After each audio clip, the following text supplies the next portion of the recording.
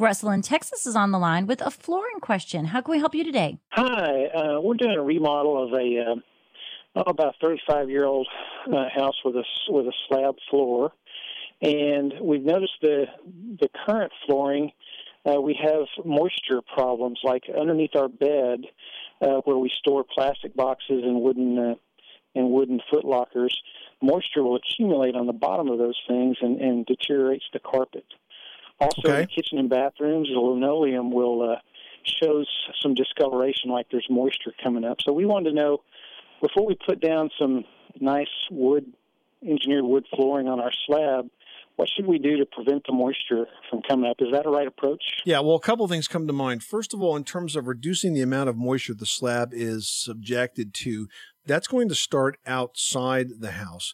So I want you to make absolutely certain that you have continuous gutters at all of the roof eaves so that you're collecting the water that's coming off the roof. And I want you to also make sure that those downspouts are discharging at least 6 feet from the house, because the idea here is that if we can keep the area right around the foundation perimeter as dry as possible, that first 4 feet or so away from the house, that's going to mean you're going to have a lot less water that gets pulled in through that slab, because the slabs are very hydroscopic. They're like magnets.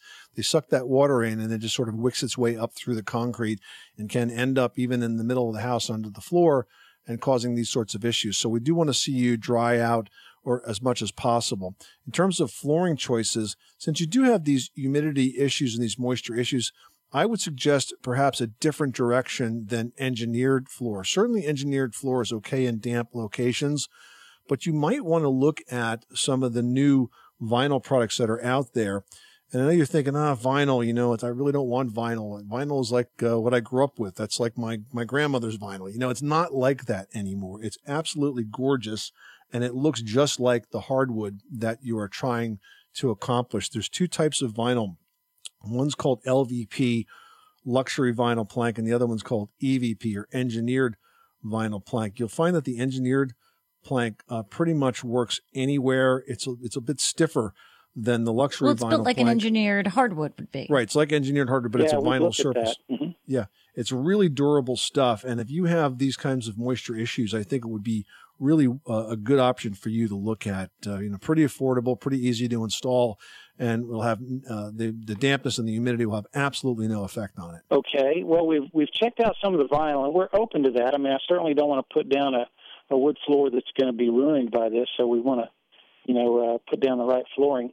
But it seems like they've offered us two options. You can either have a floating floor with like a little pad underneath, or you can have it glued down. Now, I think I prefer the glued down because you don't hear that little, you kind of hear the hollow of the floor as you walk across it when it's floating, and I don't like that.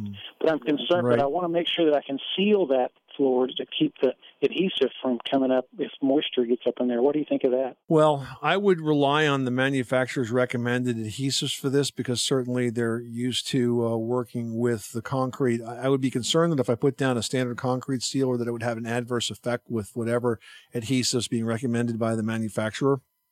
So I would trust them on that. If it was a floating floor and you wanted to reduce moisture, then I wouldn't have any issue with you putting down a concrete sealer first, just to kind of stop some of that evaporation up. But since you want to glue the planking to it, and then I definitely think you should rely on the product that's provided by the manufacturer to do that, because you're talking about chemistry here, and you don't know what's going to happen when you mix sealer in with the adhesive. It may affect its bond, and that would be a big issue. Okay, so before we completely throw in the towel on the wood flooring, are there any wood floor options you think that remain open to us? No, you've got it. The engineered wood floor is the only wood flooring product that you can put against concrete slabs. And look, it might be fine, it might not, but I don't think it's worth the risk.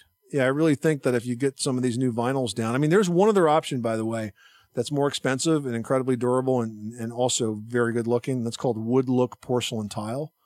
And that can be glued directly to the concrete slab, and it's absolutely the most durable wood look product that's out there. So take a look at that as well. And if you have the budget, that's another option for you. Okay. Okay. Well, I appreciate your opinion and letting us know our options. All right. Well, listen, good luck with that project, Russell. And thanks so much for calling us at 888-MONEY-PIT.